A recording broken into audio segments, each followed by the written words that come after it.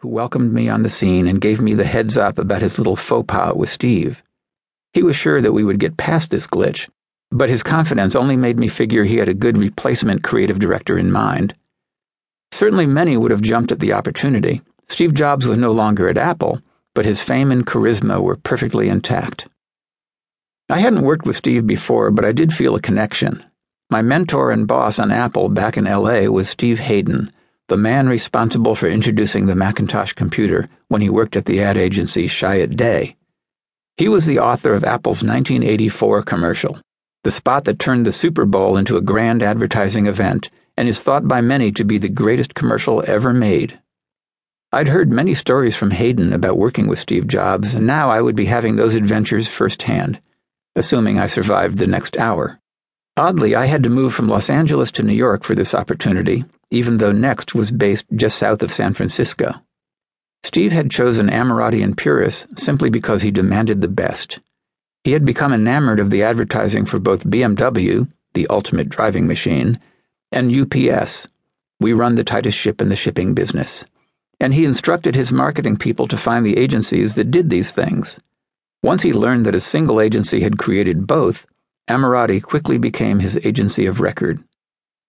So, with an ever-quickening heartbeat, I walked that long hallway to the conference room, where I took a deep breath and opened the door.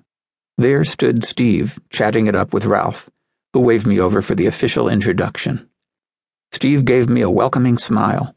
Our conversation started while we were still shaking hands. "So, I hear you've been doing the ads for Apple," he said.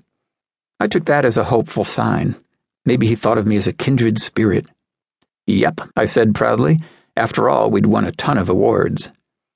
"I really like the TV you've been doing," Steve said, giving my confidence another boost.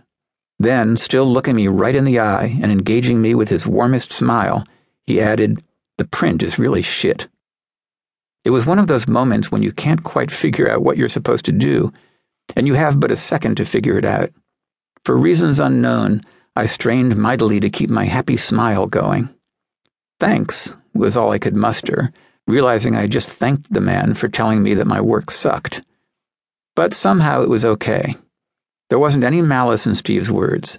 He was just being himself, and I was happy that at least the ice was broken, even though part of my ego was broken as well. I suddenly felt like I was going to get my opportunity to succeed or fail on my own merit.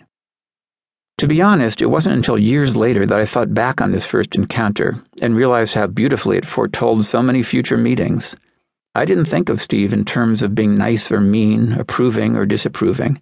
He was simply being straight with me. The relationship we would have over the years ahead would always remain that simple. Steve didn't like complexity in his working relationships any more than he liked extra buttons on his iPod. Blunt is simplicity. Meandering is complexity. In the coming months, I learned that what I'd experienced was just the way it was with Steve. He was going to tell you what was on his mind, and he couldn't care less how you might feel about it. Few of us have the willingness or capacity to be this honest 100% of the time. It's not that we're devious. It's just that in certain circumstances, we become discomfort averse. We might want to spare someone's feelings or avoid being the one to wreck the positive vibes in the room. These things were non-issues for Steve. Whether you were friend or foe, the truth was the truth, and his opinion was his opinion. It had nothing to do with whether or not he liked you or valued your contribution, and it certainly had nothing to do with the mood in the room. Having done my time with the marketing teams at Intel and Dell, I can only tell you that being on the receiving end of brutally frank talk isn't as common as you might think. Far more prevalent in the corporate world is the varnished truth, followed closely by the sporadic truth. For example, you may hear that a CEO thought your work had fatal flaws, when in fact he had comments that could be easily addressed. What you're hearing might be more the messenger's interpretation than honest feedback. The middleman, in this case your client, might be seeing things through the prism of his or her own agenda. So you don't get the whole truth. Your team goes off to rethink the project, and as quickly as that, complexity has burrowed into your business relationship and started to do its damage. When you work with Apple, you know exactly where you stand, what the goals are, and how quickly you need to perform. You're also aware of the consequences should you screw up. Clarity propels an organization. Not occasional clarity, but